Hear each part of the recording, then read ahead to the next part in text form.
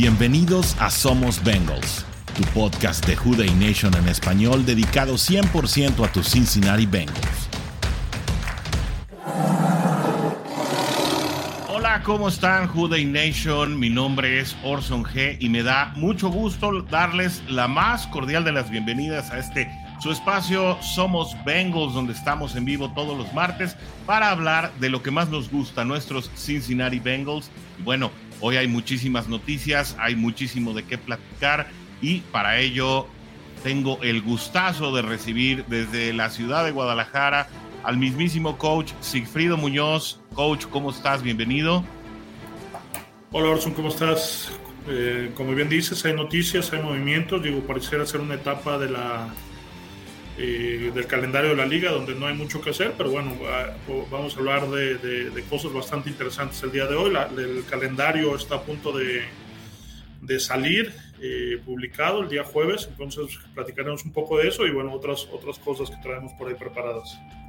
Así es, y recibo también con muchísimo gusto desde el centro de la República al consentido de la gente. Ya nos dimos cuenta, ¿no? Se ganó el corazón de todos y aquí está nuestro buen amigo Bengalpedia, el buen Oscar Varela desde la Ciudad de México. Oscar, ¿cómo estás? Bienvenido. Hola amigos, hola, ¿qué tal? Un gusto por aquí estar con ustedes nuevamente, mi querido Orson, mi buen coach. Qué bueno que están por aquí otro martes más, ¿no? Ya de esta bonita tradición que se está creando, ¿no? Entre nosotros y entre pues todos nuestros amigos, ¿no? De la Who Dey Nation en español, de este podcast, perdón aquí por el ruido un poquito, de este podcast, ¿no? Tan padre que estamos haciendo con todo gusto para la Who Dey Nation aquí en Somos Bengals. Y pues como bien dices, amigo, pareciera ser, y como bien dice el coach, pareciera que es un tiempo de calma y tranquilidad, ¿no? Alrededor de la NFL, pero no es cierto, ¿no? Creo que sigue habiendo muchos movimientos, muchas noticias y es lo padre de esta liga, ¿no? Que nunca deja de sorprenderte, siempre hay cosas con que entretenerte y pues vamos a ver qué le depara el destino a nuestros Bengals.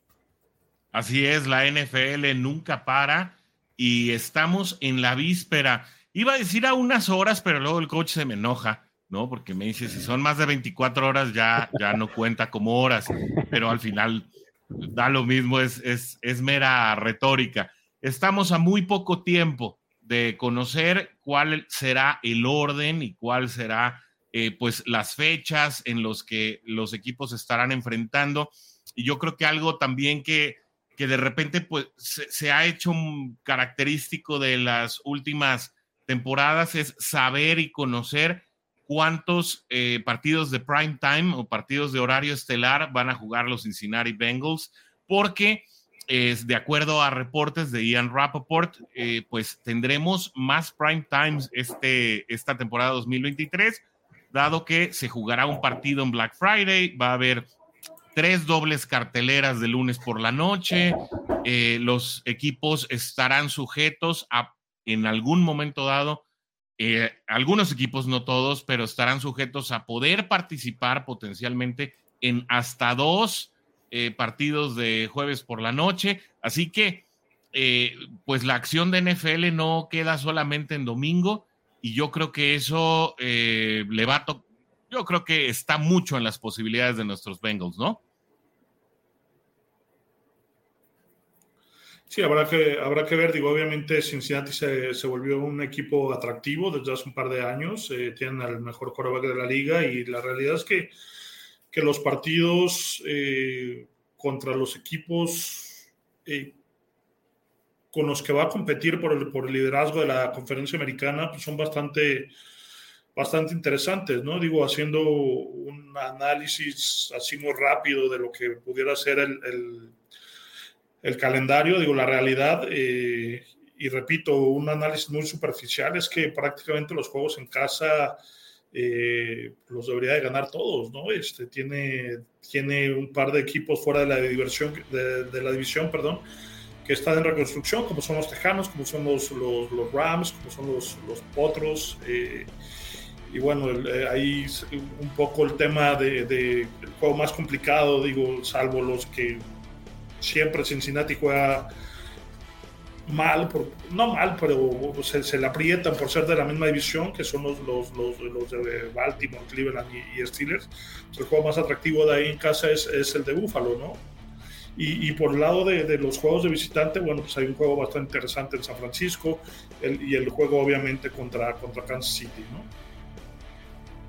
Así es, los rivales se dieron a conocer prácticamente desde el final de la temporada pasada, es decir, no es una sorpresa, los vamos a repasar ahorita uno por uno para pues también ir poniéndolos a la luz con respecto a lo que ha pasado en agencia libre, lo que ha pasado con el draft, las expectativas, que al final siempre el ranking y esas expectativas, Oscar, pues son una cosa antes de que inicie el juego, antes de que se dé el disparo inicial de la temporada, ¿no? Un poquito antes de mediados de septiembre, y ya la realidad cuando la temporada se empieza a desenvolver es otra completamente distinta, ¿no?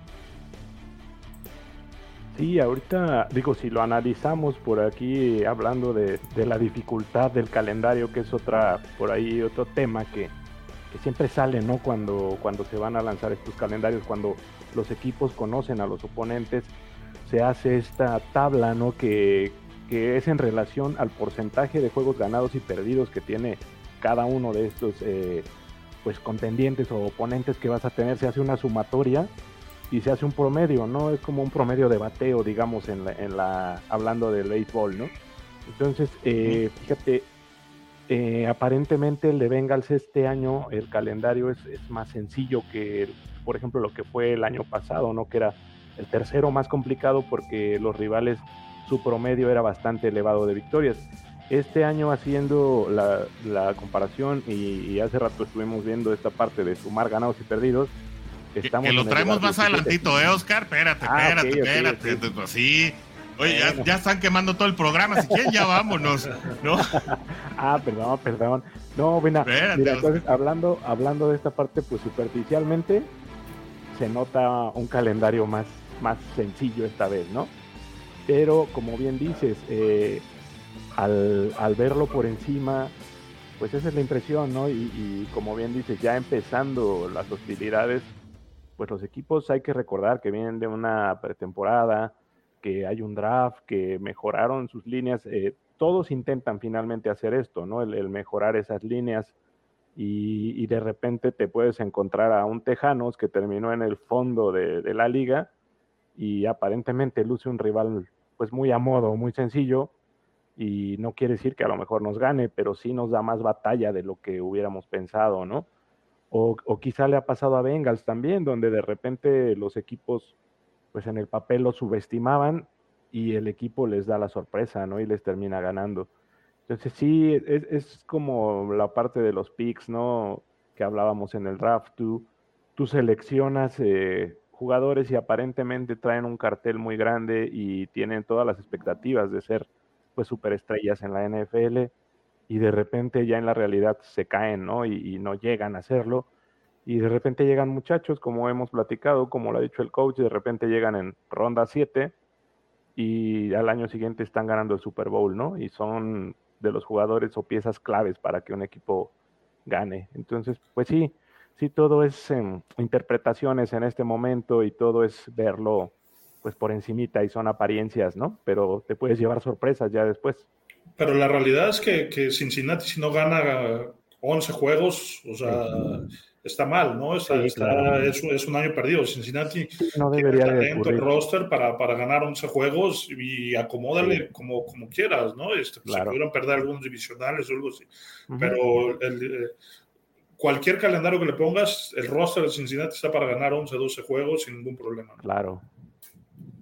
Oye, coach, y tocas un punto interesante, ¿no? Porque a Cincinnati se le complica el año pasado precisamente porque los divisionales, los 3 primeros los pierde, unos de manera más inesperada que otros, ¿no?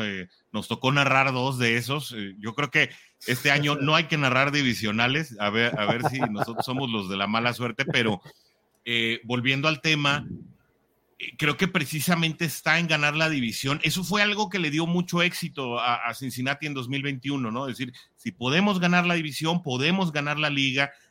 Digamos que fue la mentalidad que construyó el espíritu combativo del equipo, se gana la división, se gana bien, y creo que el año pasado se empieza a dificultar precisamente en ese terreno, ¿no?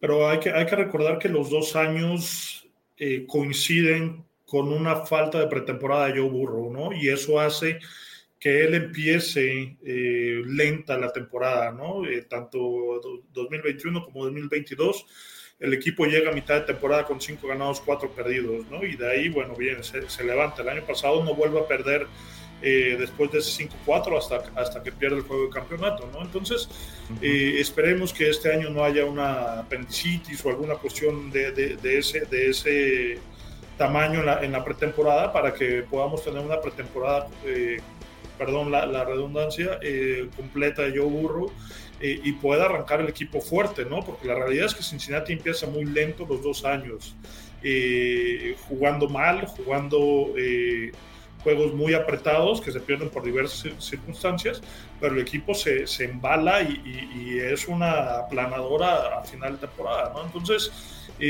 pensando a lo mejor un poco en el calendario, pues nos pudiera convenir, y a la liga le pudiera convenir a lo mejor que el juego de Kansas City sea de los últimos, porque los dos equipos van a venir embalados, van a venir ya buscando quién pudiera tener la ventaja de jugar los playoffs en casa.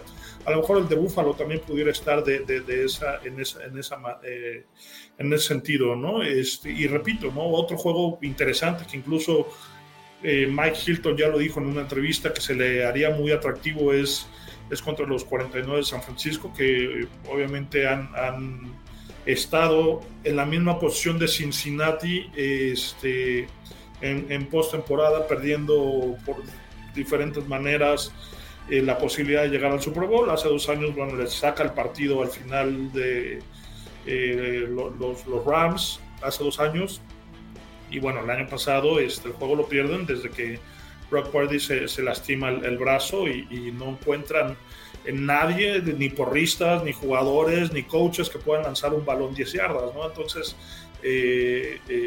pero sin embargo está ahí, ¿no? Y viene con una pretemporada bastante sólida. Entonces creo que son los 3 juegos más interesantes de este calendario. Obviamente pues, están las odiadas rivalidades contra los acereros, contra los cafés y contra los Ravens, juegos complicados, tanto aquí, tanto en Cincinnati como de visita, pero fuera de eso, repito, ¿no? Cincinnati tiene que ganar 8 juegos sin ningún problema fuera de estos juegos divisionales, ¿no? Oscar, ¿crees que Cincinnati acusará de recibo precisamente lo que comenta el coach, tener una pretemporada más en serio? Creo que sí, coincido con él en el sentido de que, bueno, Lael Collins tuvo una pretemporada bastante floja, no se quisieron arriesgar elementos de línea ofensiva, Joe Burrow y la apendicitis, eso al final cobró factura los 3-4 primeros juegos. Sin embargo, el mensaje desde el núcleo del equipo era que no cunda el pánico, ¿no? Sin embargo, si las cosas corren en un curso decente, a mí me parecería que el staff de coacheo debería pensar en una pretemporada un poco más seria que lo que fue el año pasado. No sé si este va a ser el sentimiento allá adentro. Aparentemente debería de ser así, ¿no? Yo les quería preguntar, por ejemplo, un dato. ¿Cuántos snaps de pretemporada tiene Joe Burrow? Uno, aquel célebre, ¿no? En donde entra, el público aplaude, es una jugada por carrera y adiós, sale después de la lesión de rodilla, ¿no? 3. Bueno. Fue un drive, ¿no? Fue el primer drive. Pues bueno, fue un drive y se pateó. Un solo drive. Entonces es un rato bien revelador, ¿no? También esto, ¿no? El tema... sí, coach, me dime. Pero no ha sido falta de ganas, ¿eh?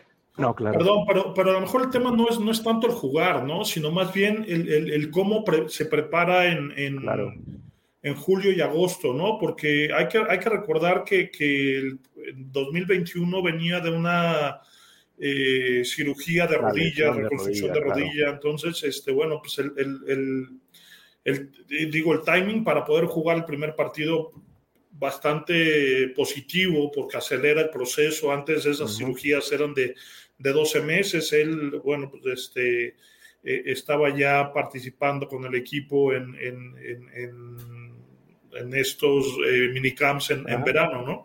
Pero obviamente pues, se pierde una parte de este entrenamiento. Y el año pasado, bueno, está la primavera, está el verano y viene la apendicitis, pierde peso, hay que meterse al gimnasio, digo, todas esas repeticiones mentales las tuvo, ¿no? Pero esa situación de estar en el campo practicando en las últimas semanas, pues es algo que careció y que realmente creo yo que le afecta, ¿no? A lo mejor, repito, no es necesario que esté en un partido de pretemporada, porque hay que también recordar que la NFL está tratando de sacar estos juegos de pretemporada, ahora son 2.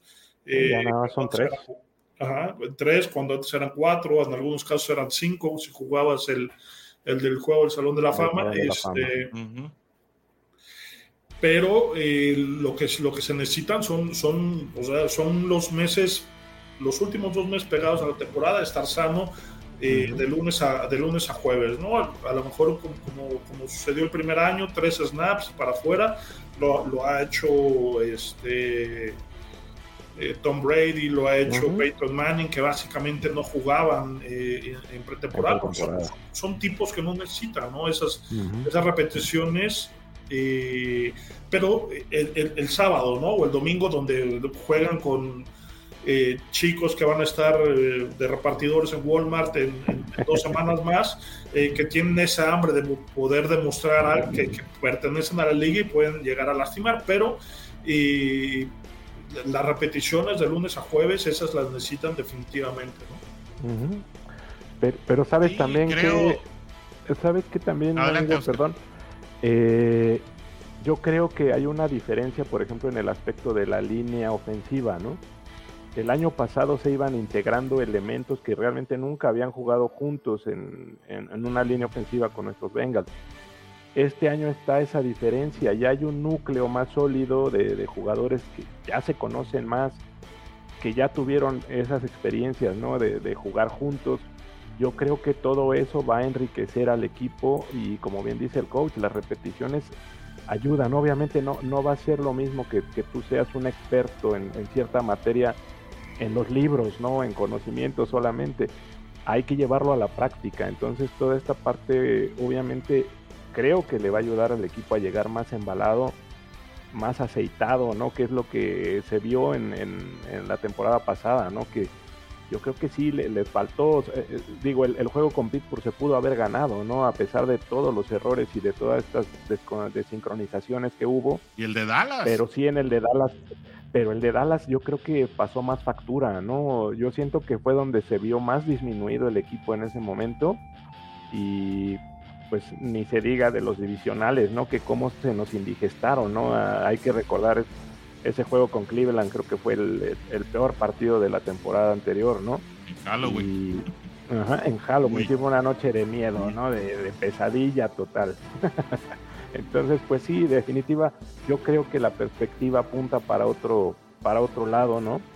Si están sanos los jugadores, si Joe Burrow tiene por fin su primera pretemporada completa, pues imagínate si llegó disminuido la temporada pasada y lo que logró, pues yo creo que en esta, como bien dice el coach, no debe de haber pretexto para que el equipo arrancara lento, ¿no? En esta ocasión. Sí, y tal vez estoy más hablando de unidades de conjunto, ¿no? Yo, específicamente de la línea ofensiva. En aquel momento era la primera vez que Teddy Karras, La'el Collins y Alex Capa iban a jugar juntos. Obviamente comenzaron con algunos problemas de descoordinación. Cordell Volson también llegaba como novato, es decir, bueno, además, ya viéndolo en retrospectiva, pues vimos el peor año de Jonah Williams en su joven carrera. Entonces creo que precisamente esos departamentos, ¿no?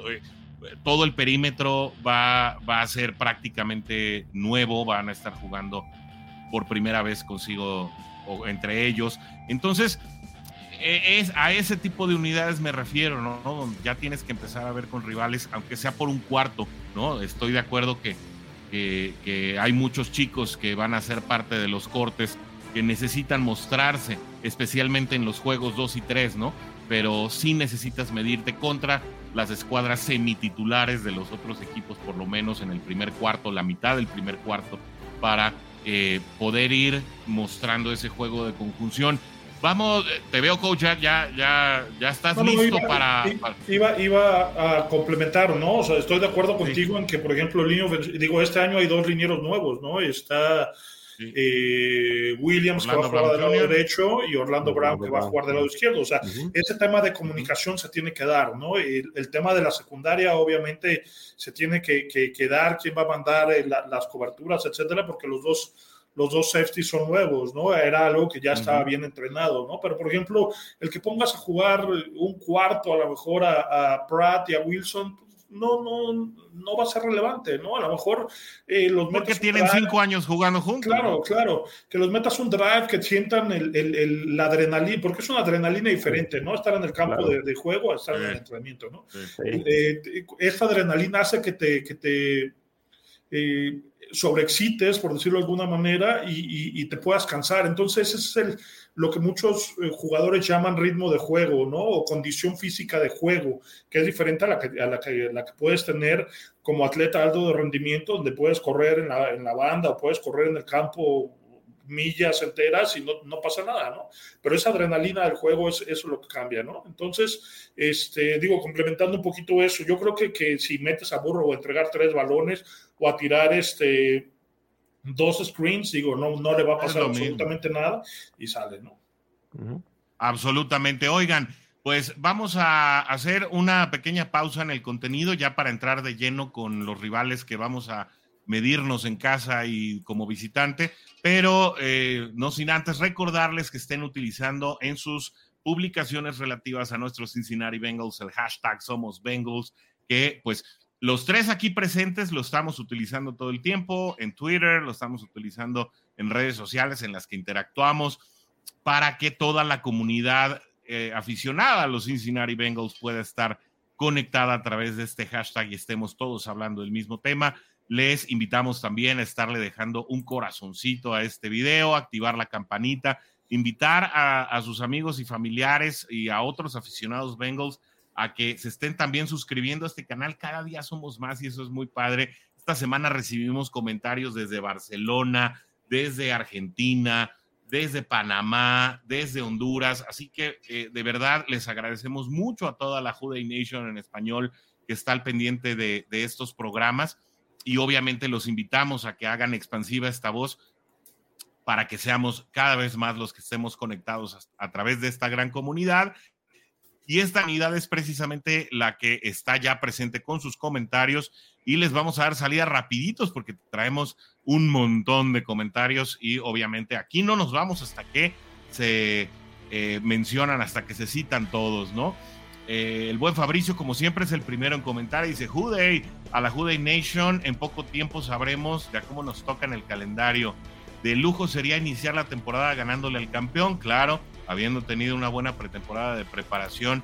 Fíjate que allá en Kansas dicen que seguramente queremos empezar 0-1, ¿no? Que porque tenemos muchas ganas de verlos. Yo nomás les recuerdo que en los últimos 5 partidos solo han ganado 1, pero bueno, ese es otro tema. Fabricio también nos dice: agradezco a los jugadores que ya no renovaron contrato porque son parte de la familia Bengal y con poco o mucho aporte contribuyeron al equipo. Una cordial despedida, ¿no? Así como los saludos cordiales de Carlos Aquino, cordial despedida para los que ya no regresarán. Alani nos saluda y nos dice: hola, con su corazón naranja, un abrazo para ti. Y dice: Juday, qué bien, Alani, que estás aquí como todos los martes, nos encanta tenerte con nosotros. Cristian Anser desde Argentina nos dice: buenas noches a todos, esperando el calendario de los Bengals. Mira, desde mañana ya va a haber filtraciones, vamos a poder ir armando un poquito piezas del rompecabezas porque algunos equipos darán a conocer algunos juegos. Entonces ya a partir de mañana sabremos, pero será hasta el jueves a las 6 de la tarde que con certidumbre sabremos el orden, porque pues también parte del trabajo de esta Juday Nation es hacer una cobertura directamente allá en Cincinnati ya en el transcurso de la temporada siguiente, así que también ahí definiremos cuándo estaremos ahí. Nos espera ya Jay Morrison y John Sheeran y Joe Goodberry, con quienes ya está pactado el tener un programa allá directo desde Cincinnati. Excelente. Alani nos dice, estaba esperando hoy esto porque me pasó algo muy random. Me envió un mensaje en Twitter un tal Joey Burrow para agradecer el amor que le doy a su trabajo y me invitó a un Zoom. Le dije que los invitara a ustedes y dijo que no. Qué mala onda. Seguramente era un impostor porque Joe Burrow nos quiere mucho. Claro. Fabricio nos dice el calendario, a lo mejor nos anda tocando un Black Friday. Imagínate, estaría padrísimo. Está ese rumor. Miguel nos dice, hola a todos, somos Bengals y Jude y mi buen Miguel, qué bueno que andas acá. Aquiles Esquivel también nos dice somos Bengals. Aquiles. Roberto Salum nos van saludos para ti también. Saludos, mi buen Roberto. Esta semana hablo contigo. ¿Este año creen que Joe Burrow ahora sí juegue más de una serie en Precision? Pues ya lo dijimos. No, tal vez puede ser. Vamos a ponerlo. La siguiente semana regresa Hoover Day, sí. y las preguntas, así que ahí lo vamos a poner. Ahí preparen su respuesta. Sí, mi buen José Luis Díaz dice, hola grupo, saludos a nuestro amigo, panel, saludos. Experto Jude y a todos, un abrazo para ti, mi buen. Aquí los expertos es el conjunto de la Jude Nation, ¿no? Y el consenso que tenemos, exacto. Claro. Garfield Barrera nos dice, buenas noches amigos a toda la hermandad Bengals. Es cierto que la Apple ya no está en Cincinnati, ya garantizado. Tenemos la infografía un poquito más adelante. Dice, le dice... José Luis al coach se dice urracas, chatarreros y clowns. Digo, pues sí, todos saben de qué habla José Luis, ¿no? 3 snaps de Joe Burrow, dice Roberto Salum. Ya alguna vez lo dije, tiene más victorias de playoffs que snaps. Exactamente. Y sí, es cierto, gran revelación. Mi buen Rafa Fox también ya está aquí presente. Dice, somos Bengals, saludos esperando Rafa. El duelo. Joe Burrow contra Mahomes es garantizado. ¿No? Bueno, si el apéndice no opina diferente, ¿no? Acabas de recordarme que aún debo la apuesta en la final de conferencia. Alani a pagar, no queremos esa reputación. Ánimo, esta temporada van por la revancha los Bengals y ganarán todo, dice Rafa Fox. Yo creo que sí, como dice el coach, tienen para ganar mucho. Rafa dice, Alani, ánimo, esta temporada los Bengals lo ganarán todo, así que apostar. Y último comentario de este bloque, nos dice Nacho López Muñoz, Jude, saludos a todos desde Guadalajara. Nacho Paisano, aquí andamos, ¿saben? Qué bueno que te conectas con nosotros desde la Perla Tapatía. Un placer tenerte acá con nosotros, mi buen Nacho. Y ahora sí, pues vámonos con los rivales, ¿no? Porque de acuerdo a esta infografía, porque la tecnología nos traicionó con la que teníamos preparada de la Jude Nation, así que me tuve que traer la que Oscar posteó en Twitter así de último minuto. Tenemos en esta temporada más juegos en casa que fuera de casa. Eso de entrada, pues tiene que ser algo positivo, ¿no? Cincinnati jugó muy bien en su hogar, a diferencia de 2021, que se tuvieron más victorias como visitante. Yo espero que se redondee esta situación. Se recibe, obviamente, a los rivales de división. Ya nos dijo José Luis los nombres con los cuales referirnos a ellos. Y hay una visita muy interesante. Buffalo vuelve a la jungla. Buffalo va a volver a estar. Esperemos que no sea en prime time, ¿no? Para que no tenga que entrar la ambulancia ni tengamos reminiscencias del pasado enero ya a limpiar con eso. Y prácticamente sería, creo, el único partido difícil en casa. Vámonos primero con los partidos ahí en Cincinnati, Ohio, los que uno de estos, coach, será el que estaremos revisando con la Jude Nation directamente desde allá, desde Cincinnati.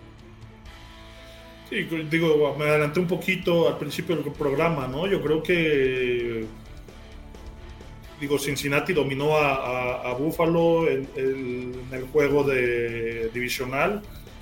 Creo que lo iba dominando desde mi perspectiva en el juego de temporada regular. O sea, Cincinnati hoy por hoy tiene mejor equipo que los Bills, aunque eso no lo quita de ser un contendiente. Creo que está un poquito bajo de Cincinnati, ¿no? O es el tercero más fuerte de la conferencia. Después, obviamente, de nuestros Bengals y de los Chiefs. desde mi punto de vista, Cincinnati debe ganar los 9 juegos que tiene en casa, porque los Tejanos están en reconstrucción, los Colts están en reconstrucción, los Rams empeñaron hasta el estadio para ganar el Super Bowl hace 2 años, entonces creo que pudieran estar entre los peores equipos de la liga 2023. Y los Seahawks va a ser un juego complicado, porque bueno, fueron contendientes el año pasado. El hecho de viajar de la costa oeste a lo que es el Midwest en Estados Unidos, hay un tema de diferencia de horarios que le pudiera pegar. Bueno, el tema de los vikingos, desde mi punto de vista, va a ser un juego interesante. Creo que los 2 mejores receptores de la liga van a estar ahí disponibles en este partido, que es Jefferson y Chase. Pero creo que Cincinnati lo debe ganar, ¿no? Lo de los Bills, ya lo platiqué. Creo que la selección de Kincaid tiene que ver con el tema de que los Bills se dieron cuenta que Cincinnati anulando a Stephon Diggs se quedan muertos, o sea, no hay un ataque terrestre que pudiera ser exitoso, y por eso busca los Bills un poquito de diversificar esta situación, pero creo que Cincinnati gana los 9 juegos en casa, y debería ser sin problema, ¿no? Absolutamente. ¿Qué te llama la atención a ti, Oscar? Mira, yo creo que sí hay muchas posibilidades de ganar estos 9 partidos. Deberían de hacerlo. Creo que puede pasar sofocones con los 3 de la división, ¿no? Que siempre se nos indigestan, estén como estén los equipos. Y yo veo más fuerte quizá el juego que mencionó el coach, el de Vikingos. Yo siento un equipo más completo a Vikingos en este momento que, por ejemplo, Bills. Bills también, en definitiva, va a ser un juego interesante y pues con su grado de complejidad, obviamente, ¿no? Pero sí, Vikingos yo siento que no hay que perderlo de vista, ¿no? Porque es un equipo que también está armado, creo que es suficiente, ¿no? Como para dar una buena campaña en este 2023. Fíjate un dato interesante, por ejemplo, la división norte de la Conferencia Nacional, que es en donde están los Vikingos, apenas va a ser el enfrentamiento 21 de Bengals en toda la historia. Es con la división de las que menos se juega, ¿no? Al igual que con la de los equipos también del sur de la división de la Conferencia Nacional. De la Nacional. Entonces son equipos que no tienes tan escauteados, no tienes tan vistos, no sé, son juegos siempre un poquito complejos, ¿no? Contra esa división, pero sí creo que el equipo tiene bastante con qué ganar y bastante con qué competirle a todos estos equipos. Rams viene mal, como bien decía el coach, tiene que mejorar mucho. Los Colts y en general la división sur de la americana, pues creo que es de las más débiles por el momento en la liga. Entonces yo creo que el calendario luce interesante, ¿no? Tanto de local como de visita, donde pues quizá está más complejo el calendario, ¿no? En ir a visitar Kansas obviamente va a ser complicado ya por la rivalidad que se está generando simplemente. El ir a San Francisco también, ahí interviene. Bueno, espera, primero los de casa, Okay, espérate, Oscar. Es que Oscar siempre está ya en el programa de la semana que viene. Y espérame, Oscar, espérame, ahorita los de casa. De casa es lo que te decía. Yo creo que también se ve bastante sólido el equipo como para poder ganarlos todos, como dice el coach. Pero sí, a mí me llama la atención el juego de Vikingos, el juego de Bills. Y pues yo creo que siempre, ¿no? Va a ser interesante el juego contra Baltimore y contra los odiados acereros, ¿no? Que fíjate, bueno, perdón, rapidísimo. Sí. El año pasado tuvimos los juegos de prime time divisionales como visitantes, ¿no? Y fueron juegos que se perdieron. Entonces, ojalá la liga nos dé la oportunidad de tener juegos divisionales en casa que sean movidos a un horario prime time, porque a lo mejor le daría un poquito más de justicia a la afición, ¿no? Que podamos ver en televisión a los Bengals ganar y no estos juegos horribles de Halloween contra los Browns Sí, ¿no? Oye, pero es que el ambiente que se creó con Buffalo, ¿no? Ese juego de lunes por la noche creo que fue un marco espectacular, ¿no? El que dio la ciudad. Te iba a decir, se tenía uno, pero... Sí, digo, lamentablemente viene esta situación, ¿no? Con el chico Damar Hamlin, que ya por ahí lo vimos, ¿no? Conviviendo con nuestros receptores, por ahí hay unas imágenes que salieron por ahí a dar el rol, como dicen, con los buenos amigos de Cincinnati. Pero yo creo que ese marco, y creo que por eso lo hizo también Bengals, ¿no? Todo lo que estaba rodeando ese día, ese lunes por la noche, creo que fue un espectáculo inolvidable, ¿no? Más allá de esta situación tan complicada que se vivió, pero el marco era esplendoroso y yo creo que fue como para demostrarle a la liga lo que pueden ellos hacer en uno de estos juegos de prime time. Y por ejemplo, ese dato, amigo, del prime time, que aparecer el lunes de Navidad, puede que haya 3 juegos ese día. Así es.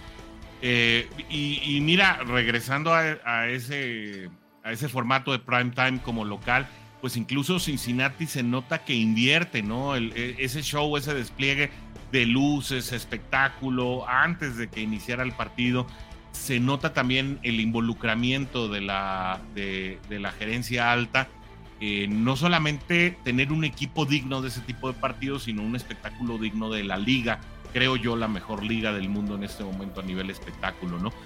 Hablando de estos juegos en casa, antes de pasar ya a los juegos de visita y sus opiniones, a mí la verdad me gustaría mucho, agregando a lo que ustedes dijeron, que el primer partido en casa fuera contra los Cuervos de Baltimore. Creo que si una rivalidad se está construyendo, si un odio deportivo se está construyendo en este off-season entre dos equipos de la AFC Norte, es precisamente el tema de Baltimore y Cincinnati. La polémica, los insultos, el trash talk, como le llaman allá en la Unión Americana, en este momento no es entre los Browns y los Steelers, no es entre Steelers y Ravens, específicamente es entre los dos equipos que se disputaron la división el año pasado, que claramente pues dominó Bengals, ¿no? Y para muestra el botón de los últimos 2 partidos, pésele a quien le pese, soporten. Y bueno, obviamente también dentro de todas las expectativas se espera que sean los dos equipos que estén disputando, ¿no? Estaba escuchando el podcast de Chris Sims hace un par de días y precisamente, no es cierto, era con Rich Eisen y su co-host estaba precisamente tratando, y fue ayer, fue en el Overreaction Monday para que lo revisen. Su co-host, que siempre se me olvida su nombre, un calvito, le decía, los Ravens van a ganar la AFC Norte, ¿no? Y Richard simplemente le decía, está sobre reaccionando. No hay todavía elementos con los cuales decir que Cincinnati. Dice, ¿descartas a Baltimore? No, es que no puedo descartar a Cincinnati, ¿no? Y ese es el consenso de la liga. Así que a mí me encantaría que Cincinnati abriera en casa contra estos Cuervos. Ahora, coach, pues obviamente como visita tenemos los mismos 3, ¿no? Hay que hacer la recíproca, pero pues hay otros juegos que se van poniendo, creo que interesantes de menos a más, ¿no? Arizona, un equipo en reconstrucción, San Francisco, que no se sabe en qué condiciones va a llegar en cuanto a la fluctuación de quarterback titular, Tennessee, que francamente creo que no ha hecho una buena preparación de temporada, así que me parece es un equipo a la baja, y bueno, 2 equipos que estuvieron en los playoffs de la Americana, ¿no? Sí, digo, el tema de los 3 divisionales en fuera de Cincinnati son juegos que se van a complicar. Yo pudiera pensar de manera así rápida, superficial, que los 3 se pueden ganar o los 3 se pueden perder, ¿no? Porque Cincinnati es muy irregular cuando juegan en estas tres plazas, ¿no? El tema de Arizona, bueno, pues es un equipo que está en reconstrucción.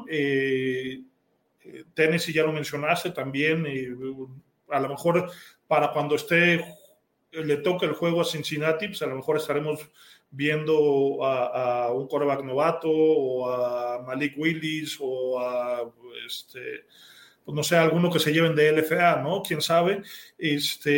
Y el tema de Jaguares, bueno, pues le alcanzó porque juega en una división malísima, ¿no? Pero yo no lo veo todavía con el punch de poder llegar y competir con los pesos completos como es Kansas City, como es Bills, como son los Bengals y obviamente a lo mejor como pudiera ser Baltimore, ¿no? Creo que va a ser un juego complicado si es en octubre, septiembre-octubre. Sería un juego muy fácil si es en noviembre, diciembre, porque Cincinnati del frío saldrá a jugar a un clima tropical, no tan en condiciones no tan desagradables para poder tener un buen partido, ¿no? Y los juegos interesantes que seguramente van a estar en prime time son los de los 49 y los de Kansas City, ¿no? Y como bien dices, habrá que ver quién va a estar de quarterback en San Francisco. Pudiera estar incluso Brandon Allen jugando si no se caen los 18 quarterbacks que tienen el roster que semana con semana se lastiman, ¿no? Entonces, bueno, habrá que ver. Y lo de Kansas, pues obviamente es la cereza del pastel, la estrella de Navidad, como le quieras ver, ¿no? Es el juego más... No puede ser a mitad de temporada, ¿no? O es al principio o es al final, no hay de otra. Y como te lo dije al principio, ¿no? A mí se me hace mucho más interesante ponerlo al final porque vas a ver qué equipo va a estar recibiendo postemporada en casa con el mejor récord, etcétera, ¿no? Y así como se ve el calendario, te digo, a bote pronto, ahorita en mayo, yo te puedo decir que Cincinnati puede llegar a postemporada con un récord de 15-2, ¿no? Interesantísimo, Oscar. También yo creo que aunque el coach no le da alta estima al tema de los Jaguares, bueno, no hay que olvidar que están por fin bien coachados, ¿no? Trevor Lawrence indudablemente es un talento en ascenso y bueno, ya se midieron en 2 ocasiones, es decir, Trevor Lawrence ha tenido la oportunidad de enfrentarse a Joe Burrow en sus 2 temporadas como profesional. En los 2 partidos ha ganado Cincinnati, pero al final parece, ya cuando se saludan y se dan la palmadita, parece siempre que Lawrence le dice a la vuelta venden pan, ¿no? Y entonces, pues la tercera es la vencida, ¿o qué onda? Sí, yo creo que ya también hay una pequeña rivalidad, o al menos Trevor Lawrence ya trae esa piedrita en el zapato, ¿no? Y como bien dices, sí, es como que a la vuelta va la mía, ¿no? Entonces, yo creo que también se está calentando ya un poquito esta rivalidad, sin que, como bien dice el coach, sin que Jaguares sea todavía un peso pesado, ¿no? Y que esté llegando a ser un contendiente serio. Pero el equipo está trabajando y creo que avanzó bastante la temporada pasada, ¿no? Y como dice el coach, digo, le ayudó mucho la división en la que está, ¿no, coach? Digo, le gana a los Jets, le gana a los Tejanos y le gana a los Titanes para llegar a postemporada, o sea, no es como que dijeras, wow, pero, ¿no? O sea, sí, claro, pero es que alguien tenía que ganar esa división, ¿no? Sí, que nadie la quería, que nadie la quería, o sea, Titanes la debió haber ganado en la jornada 10 y de ahí se derrumbó y se fue para abajo y totalmente. ya no quiso, ¿no? Ya no quiso, entonces, bueno, pues se la dieron al menos peor, o se lo pudieron haber dado a Caudillos, ¿no? Que ahorita va invicto en LFA o a Dinos o alguno de ellos, o sea, realmente el tema de esa división sur, de esa conferencia de la americana está horrible, ¿no? Oye, coach, pero bueno, de Urban Meyer a Doug Peterson hay un mundo de diferencia y ya en su segundo año, yo la verdad no descarto, no digo que ya sea un peso pesado, pero sí es un equipo que te puede dar muchas sorpresas, Jaguares. Va en ascenso, ¿no? Y como bien dice el coach, le ayuda a la división, pero siento que va creciendo sin que nos tengamos por qué tener favor de enfrentarlos ni nada, ¿no? Y le ayuda a Justin Herbert y le ayudan los Chargers, ¿no? O sea, los iban apaleando. Sí, o sea, no puedes hablar de los Jaguares si vas perdiendo 27-0 en la primera mitad. O sea, no puedes hablar de un equipo serio, contendiente, ¿no? Digo, después se cae a pedazos Chargers, por eso sí, no. Digo, habrá gente que nos sigue, que es muy fanática de los Chargers. Saludos a Val Plata. Sí, no quise querida decirlo, Vale. pero bueno,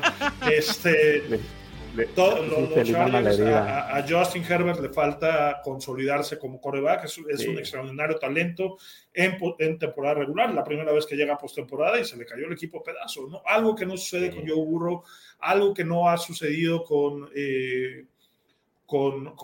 Patrick Mahomes, ¿no? Han sido juegos que se pierden o se ganan en los últimos 2 años por 3 puntos, ¿no? Sí. El tema de Josh Allen, pues bueno, es un poquito diferente. Sí, se le cayó el equipo el año pasado, a Lamar Jackson se le cayó el equipo hace un par de años, o sea, no hay quarterback consistente como Mahomes y Burrow en estos momentos en la conferencia americana, ¿no? Eso es definitivo, y si hay, creo, 3 equipos que el consenso de la liga determina como los mejor armados en este momento, son Filadelfia, Kansas City y Cincinnati, ¿no? Son los 3 grandes en este momento.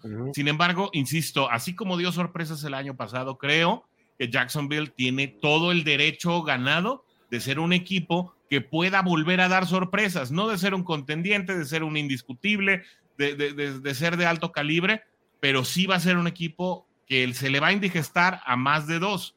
Y bueno, ahí entonces, lo vamos a tener en el calendario, ¿no? Entonces estás en el tren de que los Jets con Aaron Rodgers ya son contendientes. No pongas palabras en mi boca, coach. Y se le van a indigestar a muchos. O sea, no, por favor. Bueno, de entrada no jugamos con los Jets, ¿no? Ya teníamos como 6 años seguidos jugando con los Jets. Saludos al Chino Solórzano. Sí. A ver si me invita a un programa ahora que no vamos a jugar con los Jets, pero bueno. No, yo creo que el equipo de Jets también está construyéndose de buena manera. Creo que han seleccionado muy bien. Creo que se han deshecho de jugadores que no le han pues servido o que no han encajado en el proyecto de este equipo. Son, creo que proyectos muy distintos. Sin embargo, insisto, yo la verdad es que dentro de los head coaches en activo que tengo con mejor estima, creo que Doug Peterson es uno de los cerebros más privilegiados que hay hoy por hoy en la liga. Y insisto, no es un peso pesado, es un equipo que se te puede indigestar o que puede dar algunas sorpresas. No sé si a Cincinnati, no sé si a algún otro, ¿no? Creo que Cincinnati, así como tú dices, tiene para ganar absolutamente todos los partidos. Tiene para irse 17-0, tiene para irse 15-2, ¿no? Si no caen en los excesos de confianza en los que han caído en distintos momentos de distintas épocas o anécdotas del proyecto de Zach Taylor, ¿no? Que bueno, la verdad es que todos sus años han sido sumamente distintos dentro de la cabeza de Cincinnati, pero definitivamente que se pueden ganar absolutamente todos, se pueden ganar. Que para mí lo deseable es que en la división queden 4-2, para mí sería lo ideal, ¿no? Perder dos partidos en la división y a lo mejor uno como local, otro como visita, irse 13-4, creo que te pone en un muy buen en una muy buena disposición para postemporada, y ahí es donde los invito a ustedes a decir, yo ya puse en la mesa el 13-4, ¿no? 2 partidos en división, 2 partidos fuera de división. ¿Cómo en este momento calificarían ustedes el porvenir de Cincinnati en cuanto a marca? Empezamos contigo, coach. No, ya lo comenté. ¿Ya? 15, ¿con ese te vas? 15-2. 15-2. A lo mejor o sea, ¿con quién pierde, coach? Los 9 de casa los debe ganar. Creo que juegos difíciles, porque San Francisco tiene una línea defensiva bastante poderosa. Creo que le va a costar trabajo a los Bengals. Sería ese uno de los juegos. Y el otro, no sé, pudiera ser entre Kansas City o alguno de los juegos de Baltimore o de Steelers, ¿no? Pero no pierde más de 2 juegos Cincinnati, o no debería perder más de 2 juegos por el talento que tiene y la profundidad, porque hablábamos del timing que requiere el equipo en pretemporada. La realidad es que Cincinnati tiene en estos momentos 44 jugadores muy sólidos que pudieran... obviamente hay posiciones más fuertes que otras, ¿no? El tema de receptores, el tema de quarterbacks, esos si los sacas, pues bueno, el equipo se cae, pero fuera de eso, las demás posiciones, el talento reemplazable pues es competitivo, ¿no? Entonces creo que Cincinnati puede llegar a final de temporada bastante sólido. Ojalá el bye del calendario se dé a mitad de temporada, que no sea muy temprano por este tema de que son temporadas ya más largas. Más largas, sí. O sea, Cincinnati realmente no está pensando en jugar 17 partidos. Cincinnati está pensando ya en estos momentos y debe estar planificando una temporada de 22 partidos con los 2 de pretemporada que se puedan tener, ¿no? Entonces, yo me quedo con eso, ¿no? Un 15-2, un 14-3 a lo mejor, ¿no? No, di un número, no, pues no. 15-2 o 14-3, sí, no. Mira, yo no veo la manera en que los Steelers nos ganen. Mientras tengan a Kenny Pickett ahí, no nos van a ganar. Bien. A mí se me hace un mal quarterback. Trevor Lawrence no está a la altura de competir con Joe Burrow. Me gusta la defensa de los 49. Creo que Baltimore va a mejorar, no porque le pongan 10 receptores que hayan jugado Pro Bowl o All Pro a Lamar Jackson. La realidad es que no sabe lanzar el balón, es un corredor que juega la posición de quarterback, pero bueno, eso se le dificulta a Cincinnati en ocasiones. Hacen los juegos competitivos. Yo creo que pudieran ser eso. Voy a ir conservador, 14-3, perdiendo 1 en Baltimore, ¿no? Ok, entonces sería un partido de división y 2 fuera de la división. Sí. ¿Las derrotas? Un partido dentro de la división y 2 fuera de división. Apúntele. Oscar, tu predicción ahora, temprana, muy temprana. Muy temprana y muy en frío, mira. 13-4. Pierden en casa con Vikingos. No, hombre, ¿cómo que? Dale. Pierden en casa con Vikingos. Y fuera de casa se tropiezan 3 veces. Una en Baltimore, la otra en el odiado Arrowhead y pierden con San Francisco. Ándale. Esas 4 son las que yo veo como derrotas y todo lo demás se gana. Una en casa, nada más con Vikingos. Bien, bueno, ya lo escuchó usted. También, al igual que Coach, Oscar dice una derrota en división. El resto fuera de la división, para mí se reparten, para mí son 2-2. Yo también me voy con un 13-4. Y pónganos ustedes también en los comentarios su pronóstico para que pues ustedes nos digan también y haya temprano consenso. Sí, dentro de la Juday Nation. Y hablando de la Juday Nation, a quienes les recordamos que le den corazoncito, compartan este contenido y utilicen el hashtag Somos Bengals. Pues aquí tenemos más comentarios. La Juday Nation anda activa y pues también quiere formar parte de este que es su programa y que para ellos lo hacemos. Dice Ángel Aguilar, Juday, un ojo en los playoffs de la NBA y uno con los poderosísimos Juday Nation en español. Así es, mi buen Ángel. Ahí luego nos platicas quién queda en los playoffs. Roberto Salum nos dice, algunos fuera de los Estados Unidos. Hasta ahora no hay información. Hasta ahora no te puedo decir, no te puedo confirmar. Mañana salen los internacionales, ¿no? Mañana dicen. Sí. A ver si no los mandan a Alemania. Carlos Aquino nos dice, creo que contra Jaguares en Londres, pues no sería la primera vez, ¿eh? Ya pasó alguna vez, aquella vez que Mercedes Lewis le hizo pasar una pesadilla a la defensiva de Marvin Lewis. Sí. Nacho López Muñoz nos dice, Oscar Calmantes Montes, no sé en función de qué, pero mira, ahí se nos da un emoji que no quiso salir. Garfield Barrera nos dice, fuera de casa, al menos veo 4 ganables. Titans, Arizona, Cleveland y Steelers. Ángel Aguilar nos dice, Baltimore nos va a dar batalla, pero los poderosísimos Bengals son una potencia en este momento. Creo que serán unos grandes partidos, dice Ángel Aguilar. Nacho López Muñoz dice, la temporada se presta para que los Bengals brillen y se lleven un récord de 13-4. Mira, por ahí anda el consenso. Pero está bien, el coach es de sus ideas. Al coach no hay que pelearle. Al coach hay que llegarle después. Me debes una caguama. Así hay que llegar. Los juegos difíciles la única que me has ganado. Y no me la has pagado, pero bueno, dice Nacho López Muñoz. Ha de ser tío del coach, Nacho López Muñoz. Ya caché ahí. A lo mejor es tu tío. Dice, los juegos difíciles para mis Bengals serán contra Bills, Chiefs, 49ers y Seahawks. ¿no?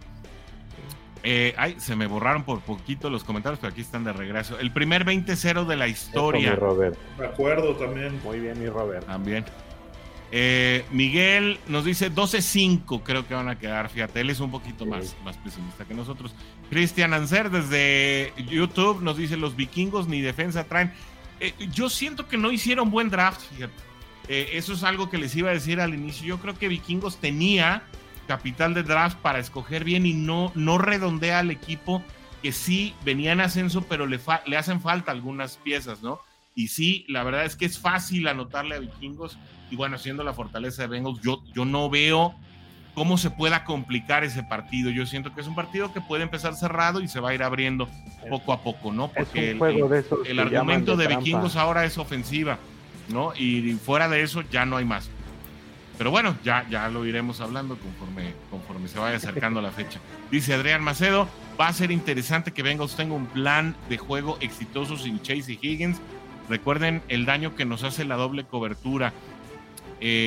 Bueno, de ahí una noticia que trascendió hoy, Charlie, que no la traemos preparada, pero que sí decía, y lo quiero comentar aquí con ustedes, si quieren lo hablamos después de los comentarios, que dentro de los planes de Zac Taylor sí estaba seleccionar a un ala cerrada.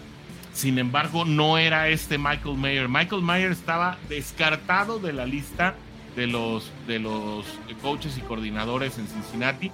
Ellos querían ir por Laporta, sin embargo, pues nunca estuvo en una posición en la que se justificara seleccionarlo, es decir, era demasiado arrojado seleccionarlo cuando se tuvo disponible, que fue en primera y segunda ronda. Y en su momento también Kincaid les gustaba, sin embargo sabían que se iba a ir muy rápido, así que prácticamente era Laporta o nadie, ¿no? Según entendemos lo que menciona Zac Taylor hoy. Déjame nada más irme con los 3 últimos calendarios, si quieren, comentarios, si quieren retomamos ese tema. Quien le acierte se gana una playera, pues no sé porque la verdad podrían ser muchas playeras y sí le vamos a salir perdiendo feo, pero vamos a tener playeras a la venta, eso sí, ya por fin van a llegar, ¿no? Ya está más que sentado eso. Rafa Fox dice 15-2 y Juday. Y por último, José Luis nos dice: cuando aparezcan las fechas me animaré a dar un vaticinio, pero arriba de 10 ganados sí tenemos. Ese es el vaticinio de José Luis Díaz. Y ahora sí, si quieren, regresamos con el tema de Kincaid y Laporta, que pues no pudieron estar al servicio o en un momento alcanzable, asequible para tus Bengals. Sí, Zac Taylor menciona que Kincaid estuvo considerado, pero cuando cae un jugador como Myles Murphy, que ellos tenían como dentro de los 10 mejores jugadores del draft, pues obviamente no lo iban a dejar pasar. De hecho, hay una entrevista también con uno de los scouts que estuvieron ahí en el War Room de los Bengals, y decían que en ese momento, en el Pick 28, recibieron varias llamadas para buscar irse hacia atrás y ganar selecciones extras, pero bueno, esto reafirma que no esperaban a Myles Murphy que estuviera disponible, y por eso no se da esta selección. Incluso si hubiera estado Kincaid y Murphy, el pick hubiera seguido siendo Murphy, porque ellos lo tenían como top 10, ¿no? Pero como lo menciona Taylor en su entrevista de hoy, dice, seleccionan en el 25 a Kincaid y ellos esperaban que en el 60 estuviera Laporta disponible, ¿no? Y sale en el 35, 36. Muy temprano, nos sorprendió a todos, ¿no? Porque muchos equipos, como bien dices, ¿no? Tenían a Laporta y a Kincaid por encima de Michael Myers, que fue inflado por los analistas más que por los scouts, ¿no? Como el mejor ala cerrada del draft, pero la realidad es que los scouts de los equipos veían algo diferente, sobre todo en la parte del techo, ¿no? Que pudiera alcanzar como jugador, o sea, era un techo ya muy definido. Lo que tú viste en colegial era lo que ibas a ver en el profesional. Y estos jugadores como Kincaid, como Laporta, tienen esa curva de aprendizaje que los puede llegar a ser jugadores dominantes en la liga, ¿no? Y Cincinnati, bueno, pues decide no arriesgarse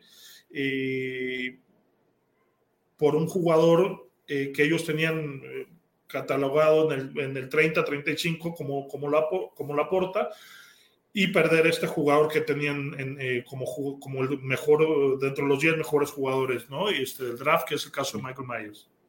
Pero que a Myers no se lo iban a llevar, ¿no? Eso ya lo dejó más que claro. No había un escenario en el que fueran a seleccionar a Michael Myers. Buscaban otro tipo de fit, alguien que pudiera llegar más al fondo. Creo que el staff entiende que Myers es un jugador de distancia media por su corpulencia y por su velocidad. A lo mejor de un poco más alto impacto, pero bueno, eso también descarta jugadores como Washington, Wiley, bueno, tantos que se estuvieron mencionando aquí porque era una clase de alas cerradas muy profunda. No sé si quieres agregar algo rapidito, Oscar, antes de irnos al strength of schedule, que le llaman a la dificultad de calendario. Sí, mira, algo interesante en el departamento de alas cerradas, y creo que hay que tener muy a la vista, todos los que están ahorita en el equipo tienen contratos solamente de un año.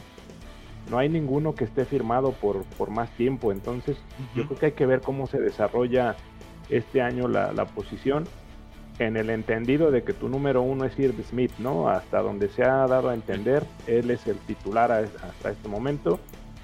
Regresa si Drew se lastima, Sample. aguas. Sí, porque está Sample atrás, pero Sample no te ha demostrado nada y creo que todos lo tenemos en muy baja estima, ¿no? Esperemos que dé un año mejor de lo que ha demostrado, con muchos problemas, muchas lesiones, mucha inconsistencia, y que hasta este momento es un pick 2 que se ha desperdiciado, ¿no? Yo lo puedo calificar ahorita así, ¿no? Como un desperdicio el que se ha hecho en este muchacho. La peor selección en la era de Zach Taylor. Sí, sin duda yo creo. Entonces esperemos que pues se redima, ¿no? Y que muestre algo diferente. En una entrevista por ahí también, que hasta acaba de salir hace un par de días, pues él menciona que no tenía por qué salir del equipo, ¿no? Que él está contento estando aquí, que pues agradece a la organización que sigan confiando en él y que pues va a estar trabajando, ¿no? Para ganarse ese lugar, y pues esperemos que en efecto lo haga, ¿no? Y que demuestre más cosas de lo que ha hecho. El eslabón más débil, yo creo que en esa parte finalmente. Pero fíjate que cuando se lastima Highland Hurst, o sea, el equipo no perdió punch, no perdió nada. O sea, el tema de las alas cerradas y que tengan contratos por un año, de cierta manera se vuelve un poquito irrelevante, ¿no? Porque son el cuarto, quinto mejor receptor del equipo y cuando se lastima Hurst, bueno, pues el tema del cuarto receptor lo toma Trenton Irwin y Trent Taylor, ¿no? Entonces incluso le empiezan a dar más balones a Perrine y a Mixon. Entonces, digo, seguramente el approach de Cincinnati o el próximo año será muy similar a verá qué jugador quiera volverse millonario después de pasar un año con Taylor. Lo van a firmar por con Burrow, ¿no? Sí, perdón, con Burrow. Lo van a firmar por 2 plátanos y 2 litros de leche, y bueno, pues se va a ir a Nueva York o a Carolina a ganarse $30 millones, ¿no? Entonces por ahí va el enfoque, ¿no? El coach, qué va. Esas comparaciones nada más el coach. Único aquí en Juday Nation en español. Ya se lo quisieron llevar, ya se lo quisieron piratear, pero no lo lograron. El coach es de casa.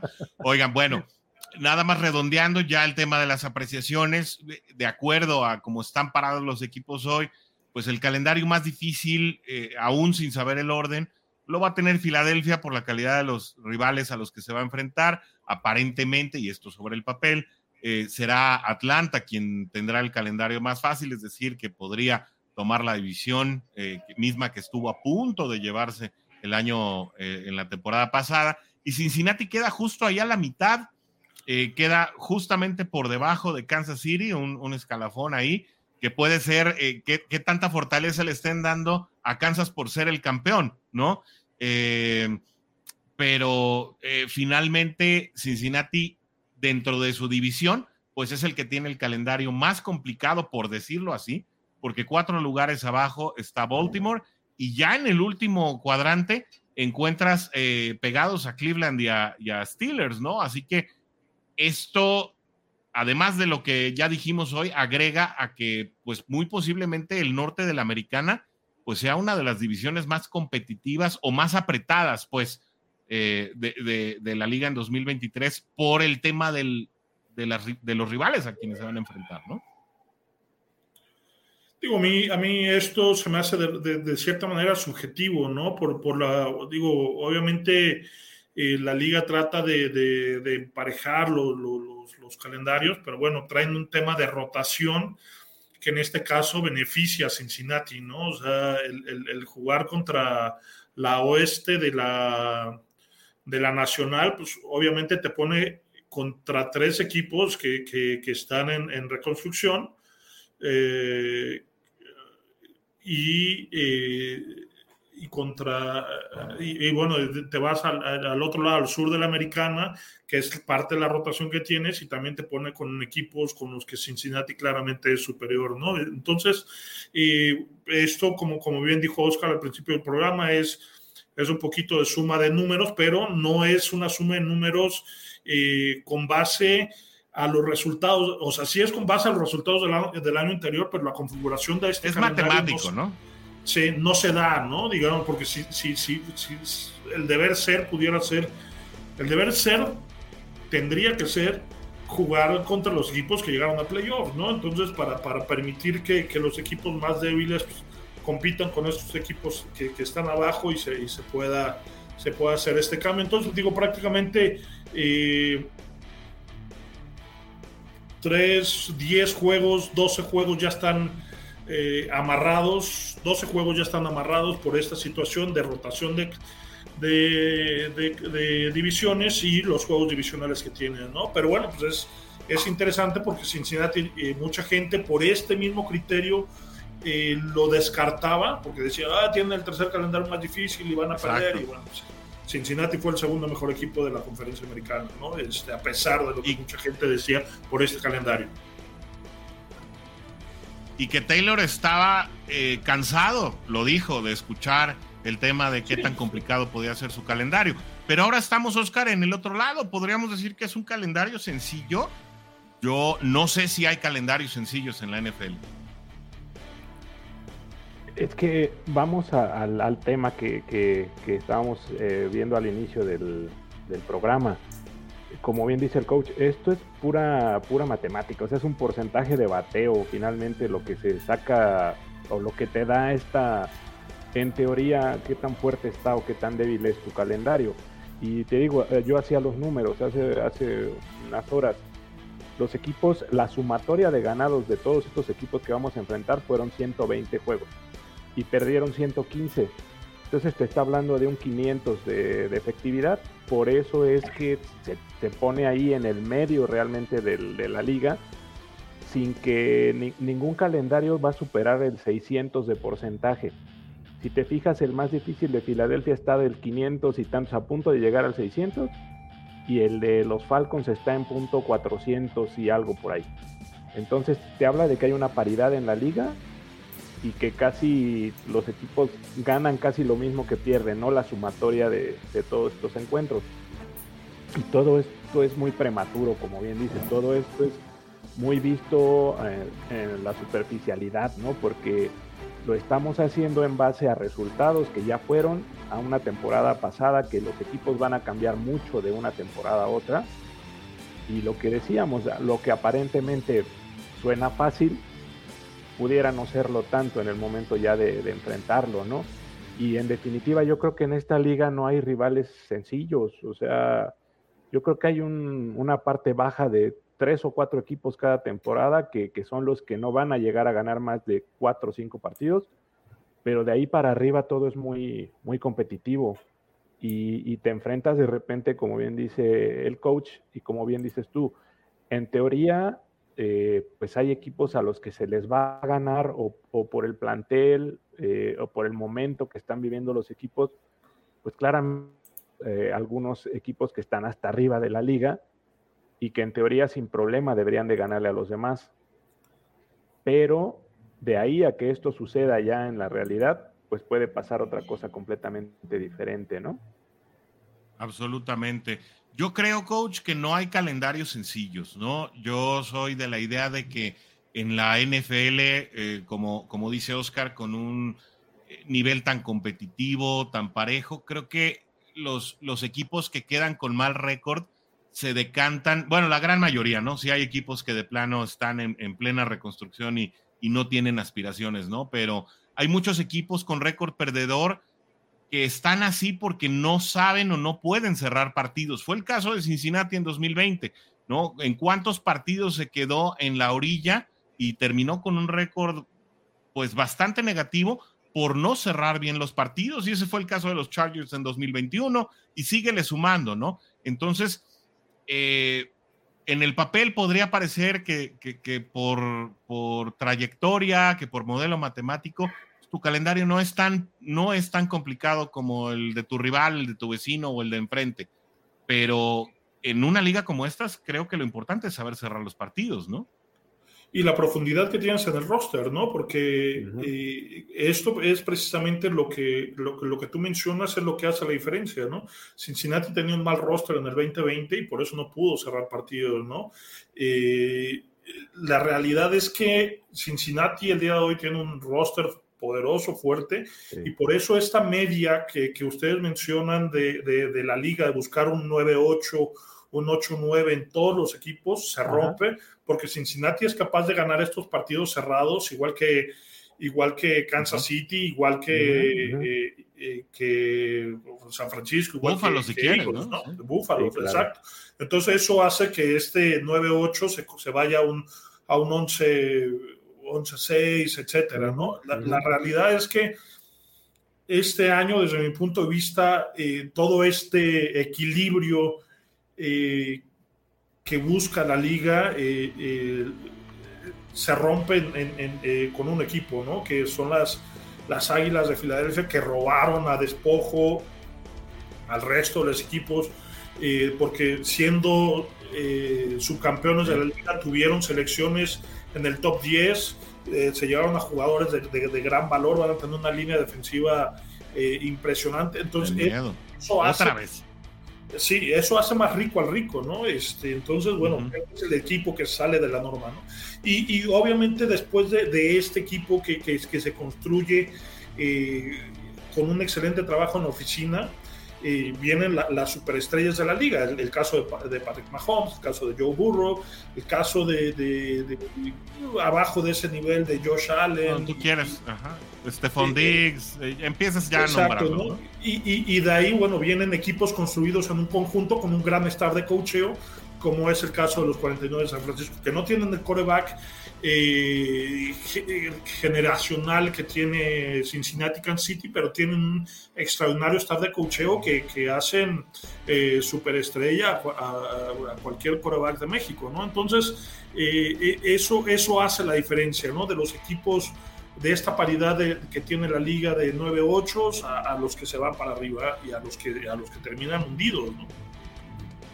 Absolutamente, y ahí es donde yo quisiera compartirles también esta gráfica en la que, bueno, se hace un power ranking después del draft, es ya para la AFC, y bueno, Cincinnati está ahí por debajo de los Jefes de Kansas City. Creo que a los Jefes todavía les beneficia el hecho de pues traer el último Lombardi en la mano y no puedes pensar, a pesar de que Cincinnati haya hecho, en mi opinión, un mejor draft que los Jefes, pues no los puedes poner por encima porque vienen cargando el Lombardi, ¿no? Sin embargo, hay otras sorpresitas ahí. Yo sé que al coach casi le da un infarto cuando ve a los Jets ahí en el número 4, pero bueno, así es como evalúa PFF. Ahora empiezo con Oscar. A los Browns. Oscar, a los Browns, sí, horrible. Cincinnati está ahí en número 2. Los Browns ya con quarterback durante toda la campaña lo ponen por encima de los Ravens. Hay mucho que leer aquí, ¿no? Híjole, yo creo que difícil, ¿no? O sea, el ver, como bien dices, a unos Jets, el pretender que solo la llegada de Aaron Rodgers te va a catapultar a ser el 4 en el Power Ranking de la conferencia, yo creo que es muy aventurado hacerlo. Los Chargers tienen un equipo más sólido, yo los veo, pues, creo que más o menos en esa posición. Los Browns me sorprende que los pongan ahí, porque también es hecho, ¿no? El simple hecho de volver a tener acá al supermillonario que no ha demostrado nada, que la verdad es que siento que tampoco es el jugador que quizá todos crean, y que sí tiene talento, pero no creo que al nivel, por ejemplo, de los tres de hasta arriba, porque esos sí son tres quarterbacks con más pues profundidad, más trabajo, con más cuestiones. Yo veo a Browns muy alto, a Jaguares lo siento bajo, porque creo que ha hecho más méritos, con todo y las atenuantes que nos dio el coach, ¿no? De decir que pues está en una división, pues, que la gana, como bien dices, los caudillos a lo mejor la pueden ganar, ¿no? O algún equipo de la universidad, ¿no? Yo creo que les puede ganar. La marea púrpura sí se la gana a los otros. Sí, claro. No, a mí me sorprende eso, ¿no? Yo creo que la lectura, los que están inflados, siento que son Jets y son los Browns. Me sorprende ver a los Browns arriba de los Ravens, ¿no? Porque más allá de que tienen a un quarterback medianamente bueno también, que tiene sus cosas y que puede mover al equipo, pero son más sólidos. Los Ravens tienen una defensa más sólida, tienen al mejor pateador de la liga. Yo los pondría arriba, ¿no? No me explico el por qué ver a los Browns ahí arriba de estos equipos. Y les quería preguntar, por ejemplo, ¿creen que en algún momento se dé, ahora con este esquema de los playoffs, en algún momento creen que se dé que una división completa pase a playoff? ¿Y qué división creen que pudiera pasar a playoff? Los 4 equipos en algún momento. Es una combinación matemática sumamente complicada. Pero se podría dar, ¿no? Pues sí. Sí, mira, no sé si por regla es factible, ¿eh? No lo sé. Según sé, sí existe la posibilidad. Creo que no hay alguna regla que lo limite, que los 4 puedan meterse a playoff. Okay. Pero no sé si en algún momento ustedes vean alguna posibilidad de alguna división y cuál sería, ahorita hablando así muy, muy al aire. Pues digo, hay quién sabe, ¿no? Está complicado. A mí me da risa esto, porque los Browns cada temporada desde hace 20 años son los ganadores de la pretemporada, firman a jugadores con mucho nombre y terminan siendo los Browns de siempre. Lo de los Jets, bueno, ya lo platiqué, ¿no? O sea, Aaron Rodgers no va a hacer la diferencia. La realidad es que los Jets no tienen línea ofensiva y eso les va a pesar, ¿no? A mí se me hace más interesante, por ejemplo, Ravens y Delfines, que hicieron bien las cosas en pretemporada, que lo que pudiera estar con Jets y Browns, ¿no? Desde mi punto de vista son los 3 de arriba, que son los 3 grandes, y de ahí me brinco hasta el pick 10 y pongo a los otros 11 equipos peleándose en la posición 10, 11 y 12, ¿no? O sea, ese es el gap que hay en esta conferencia. O sea, quita el 4, el 5, el 6, el 7, el 8, porque no existen, o sea, no están para competir en ese nivel, ¿no? Despuésito pondría Ravens y Cargadores, como ya lo mencioné, y bueno, mandaría yo a los Steelers y a los Jaguares ahí a la ONEFA o no sé dónde, pero no están ahí para poder estar en un power ranking de la conferencia americana, ¿no? Para mí, la asignatura pendiente siguen siendo los Chargers, ¿no? No puedo garantizar un éxito para los Jets, pero tampoco puedo garantizar su fracaso. Creo que finalmente Aaron Rodgers, aunque no va a ser la gran diferencia, es decir, no va a ser el camino dorado de los Jets al éxito, algo tendrá que aportarle al equipo de la filosofía. Como bien dice el coach, no va a tener quien lo cuide, y lejos de traerle armas, le trajeron el equipo del cual se quejaba en Green Bay, ¿no?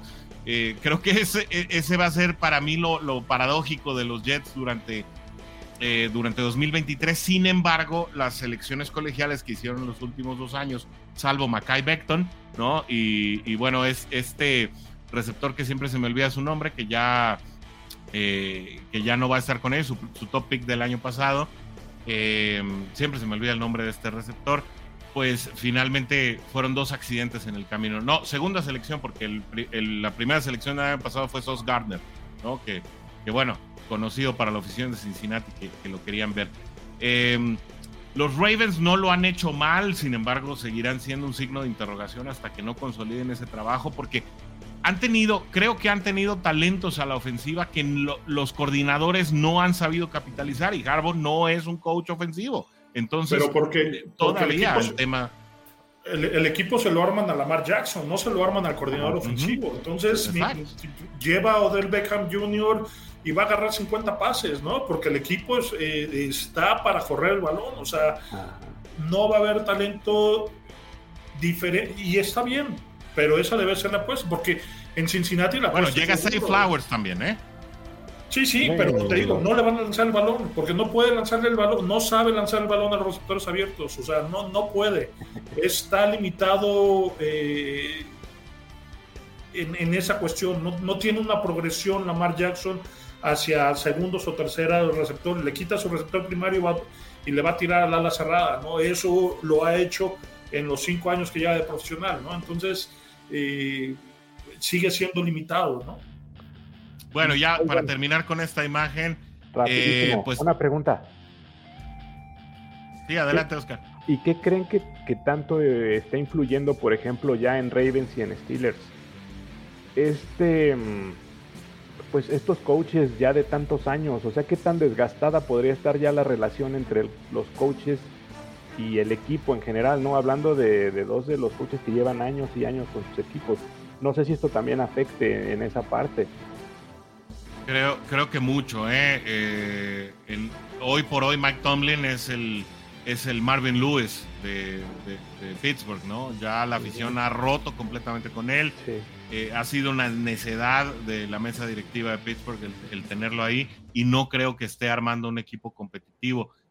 Un caso muy parecido al de Bill Belichick, pero adelante, coach, con tu apreciación. No, igual, coincido contigo, ¿no? O sea, es un equipo que ya sabes lo que te va a dar, va a ser equipos aguerridos, te van a ganar 8 o 9 juegos, les va a alcanzar para postemporada, pero se van a quedar ahí porque no han pasado de esa situación, ¿no? Los dos equipos ganaron un Super Bowl cuando tenían circunstancias completamente diferentes, ¿no? Un Big Ben en plenitud de cualidades y bueno, pues unos Ravens que tenían una defensa imparable, ¿no? Fuera de eso, no han hecho nada y no han sido trascendentes, ¿no? Muy diferente al caso de Kansas City, por ejemplo, ¿no?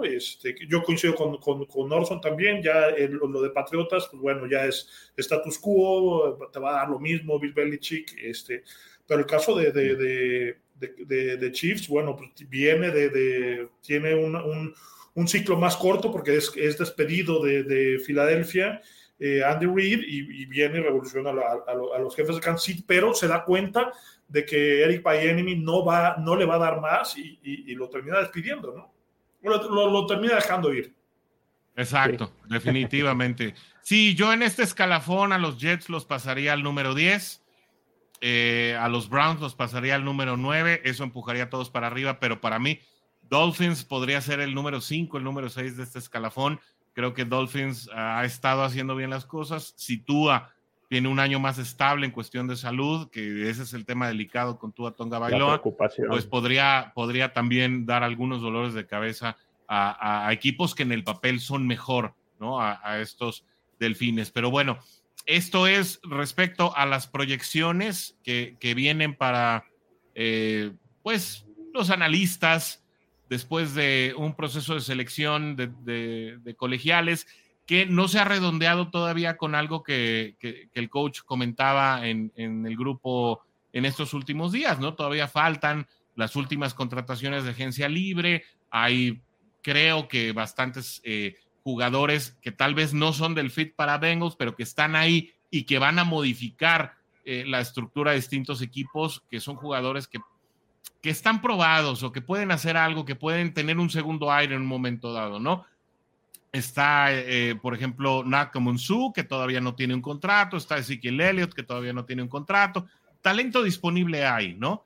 Tal vez no para Cincinnati, no sé si Cincinnati todavía vaya por algún agente libre más, pero vaya, todavía no podemos determinar el funcionamiento de un equipo y rankearlos de manera definitiva sin que pues también estos mismos rosters estén de manera definitiva. Luego viene el tema también, coach, no sé si quieras agregar algo, pues luego vienen los waivers, ¿no? Hay jugadores que en este momento están amarrados a algunos equipos, pero que cuando se corten los rosters al número definitivo, pues van a quedar libres, y en ese momento en waivers creo que es donde Cincinnati ha hecho también muy buenas adquisiciones. Sí, ahorita el roster está prácticamente cerrado, ¿no? Hay 84, 85 jugadores para presentarse al minicamp que viene ahora en un par de semanas, para llegar al límite de 90, y de ahí, bueno, empiezan los cortes, y una vez que empiezan los cortes, seguramente Cincinnati buscará algún refuerzo en alguna de las posiciones donde vea, donde se sienta vulnerable. Pudiera ser algún suplente en línea ofensiva, algún suplente en alas cerradas, a lo mejor un tema de corredores, por el caso de Chris Evans, que no se ve que tenga futuro en el equipo, pero nada más. Yo creo que esa es la parte que redondea los últimos 3 o 4 jugadores que Cincinnati estaría buscando para llegar al 53, al número 53, que tiene que tener listo a finales de agosto, ¿no? Exacto. Oigan, pero ahí, por ejemplo, les iba a comentar, yo creo que hay un par de jugadores que, digo, a lo mejor en uno van a discrepar mucho de mi observación, a lo mejor. ¿Qué les parecía un Mark Ingram ya muy grande, pero que tiene, creo que más como para saber bloquear de lo que hace Mixon, por ejemplo, ¿no? Como un corredor. Y el jugador que yo creo que podría ser interesante, ¿se animarían, por ejemplo, si los Chiefs sueltan a Clyde Edwards-Helaire, se animarían a tomarlo como para que Bengals se lo trajera? Yo sí, a mí hasta me da hambre de poderlo ver con sus viejos amigos, pero pues el coach tendrá un argumento vez, ¿no? menos emocional. Sí, yo creo que el cuarto de corredores en Cincinnati está cerrado. Se cerró al momento de la contratación de Brown, que por cierto ya es el primer novato que firma ya con el equipo, pero bueno, pues se cierra ese capítulo de corredores, se cierra el capítulo de Elliott, se cierra el capítulo de a lo mejor. Ay, oye, imagínate, porque Joe Burrow es bueno haciendo lobbying por sus amigos, ¿no? Ajá. Y pues lo siento, Cap Evans, pues te tocó, mi chavo, ni modo. Nos traemos a Edwards-Helaire y también cuidado con ese tándem, ¿eh? Sería un 1-2-3 muy interesante en el que la peor parte se le lleva a Trevion Williams, ¿no? Que venía en ascenso, además. Uh-huh. Sí, pero yo creo que ese tren está cerrado, ¿no? No creo que digo, primero hay que ver que lo deje libre, ¿no? Sí. A lo mejor, digo, pudiera, para hacérsela difícil a los equipos de su misma conferencia, mandarlo en un trade por una séptima ronda del 2030 a algún equipo de la Nacional, y bueno, pues ya te quitas de tener ese problema por ahora, pero no sé, ¿no? Digo, obviamente los nombres que tú mencionaste al principio, como Sue, como Elliott, pues el nombre es interesante, ¿no? Pero no entran en un esquema definido para Cincinnati, ¿no? Sí, aunque nosotros hayamos visto estadísticas y veamos highlights de que pudieran... No, me refería a su impacto en otros equipos, ¿eh? O sea, porque se van a contratar. Claro. Y mismo caso con Clyde Edwards, ¿no? Es un muchacho con bastante talento. Ojalá pudiera estar en Cincinnati, pero la parte fría de la oficina creo que ya cerró ese tema, ¿no? Más bien, si viene algo, van a ser contratos, ¿no? De jugadores que tienen que renovar el próximo año. Y yo creo que el equipo va a estar interesado en ese tema. Porque, bueno, ya trae una planeación, ¿no? Desde el tope salarial que traemos, hay que apartar unos $8 millones para la clase de novatos, más otros $5 millones por los jugadores que se contratan cuando los titulares se lastiman, y, pues bueno, todo el dinero que sobre es para las extensiones de contratos, ¿no? Así es, y precisamente hablando de esto, coach, pues hoy se dio a conocer una lista de jugadores algunos de ellos ya las conocíamos porque ya se contrataron con otros equipos, pero estos son los jugadores, los que están viendo en este momento su pantalla, pues que Cincinnati no hizo ningún intento por volver a firmar con ellos. Es notable el caso de Brandon Allen, porque desde la semana pasada está arreglado con San Francisco. Trey Flowers se arregla con Atlanta también, hace algunas horas, así lo voy a decir, coach, hace algunas horas se arregló con Atlanta. Y bueno, el caso de Eli Apple, que sigue libre, Chris Lamons, que también sigue libre, Brandon Wilson, que ya, no es que Cincinnati no lo haya querido, pero con tanto safety y tanto especialista en el equipo, pues ya no encontró cabida y el proceso de lesión parece que lo que le llaman el medical ya no le rindió a Wilson para poder encontrar un lugar, y el retiro de Clark Harris, ¿no? Que tras aquel fatídico partido de la semana 1 contra Pittsburgh, pues ya prácticamente se estaba sellando su salida del equipo. Así que bueno, pues sorprende un poco el caso de la Apple, o tal vez no tanto.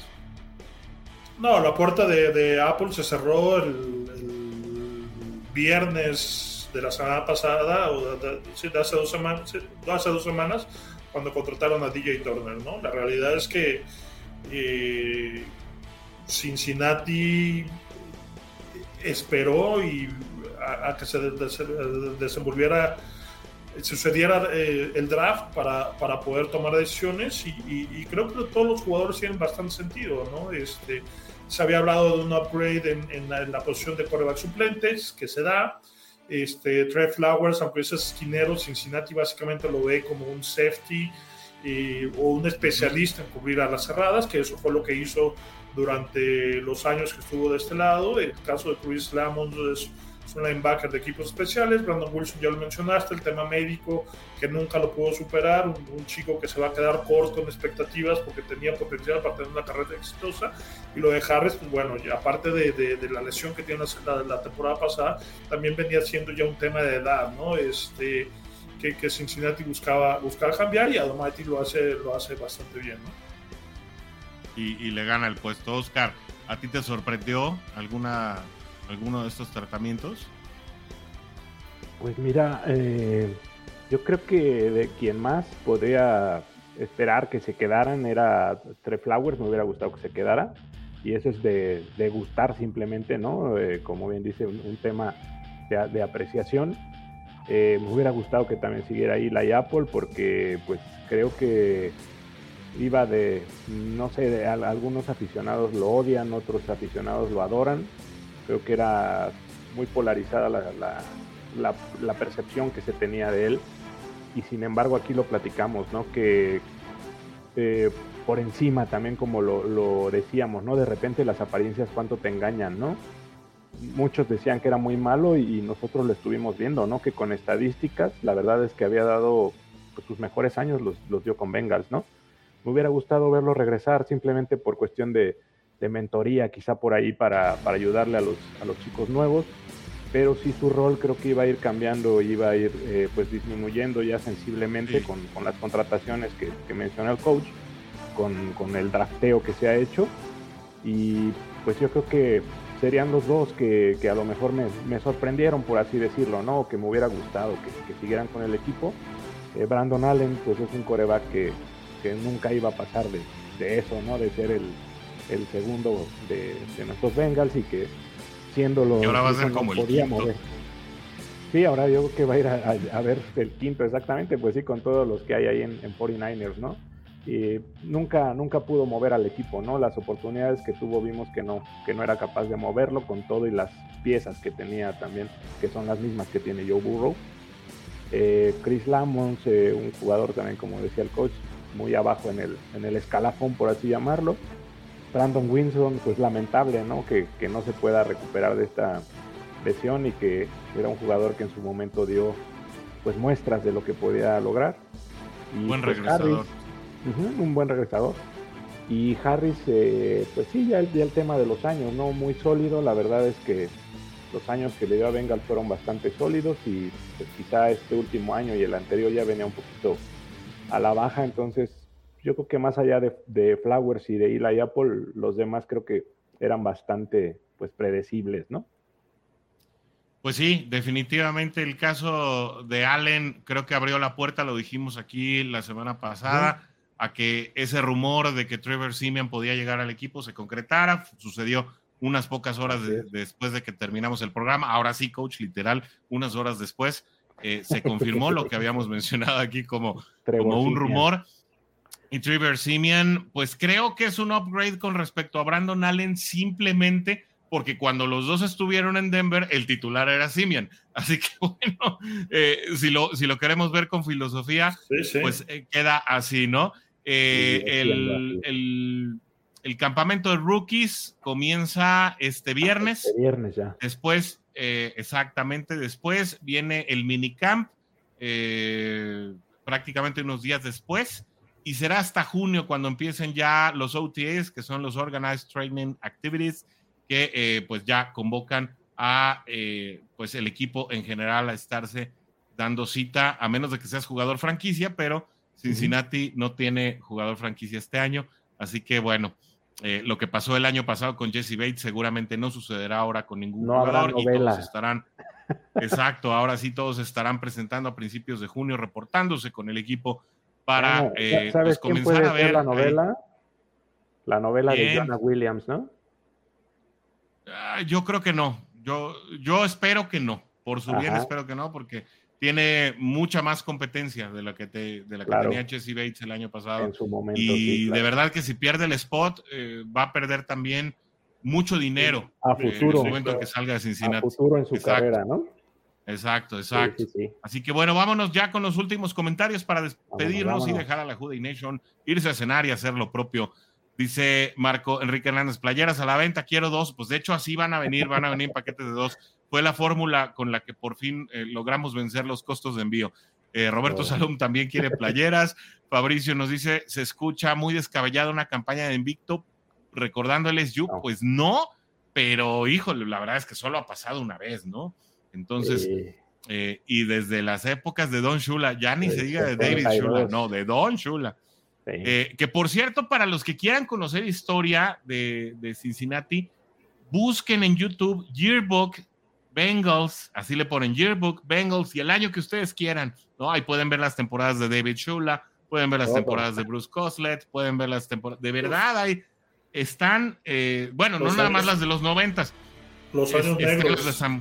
Sí, pero también están las de Sam White y están las de George Schiffer. Los 70.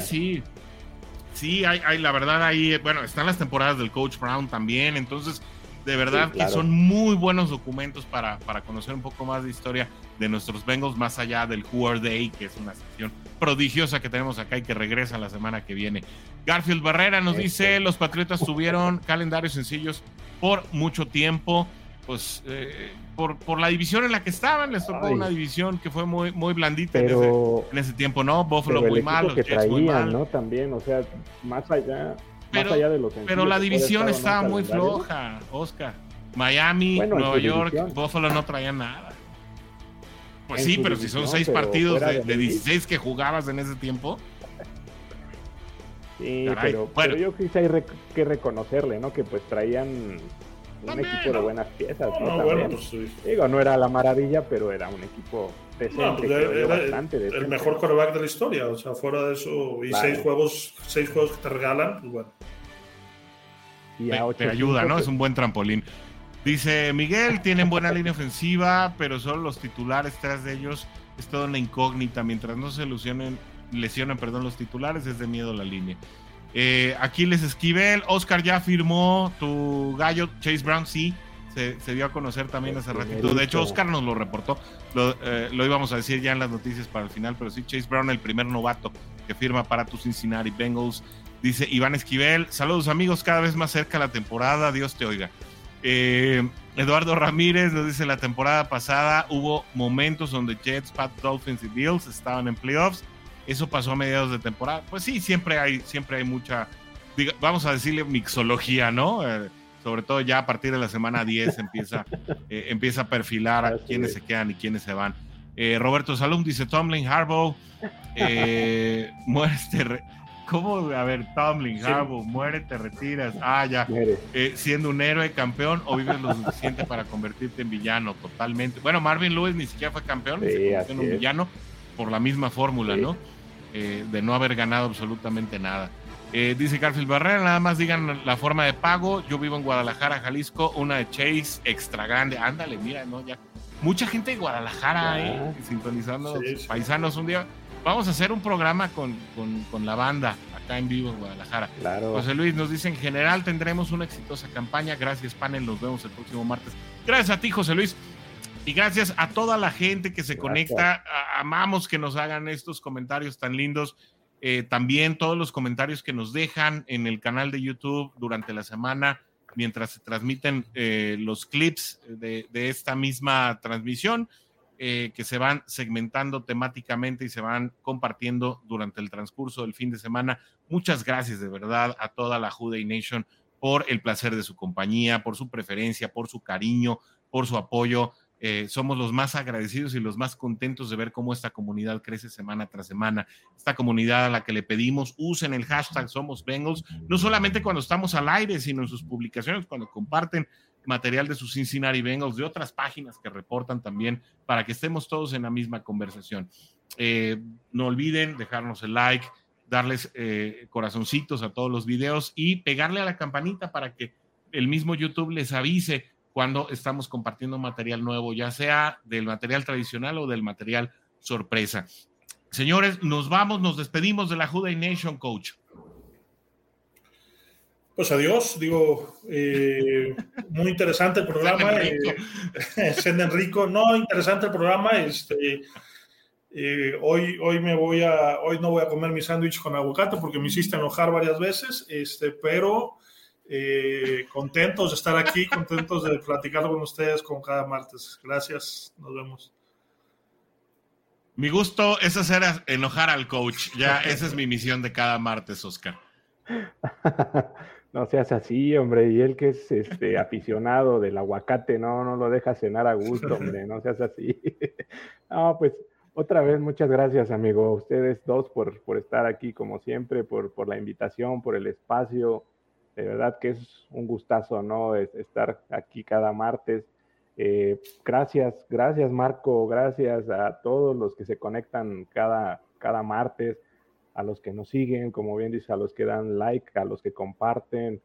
De verdad que un gustazo, ¿no? El estar aquí, el ver la aceptación de la gente, el que puedan estar aquí con nosotros compartiendo ya generalmente mínimo 1 hora y media cada martes, que nos regalen ese tiempo, la verdad que es invaluable, ¿no? Y pues aquí vamos a seguir, ¿no?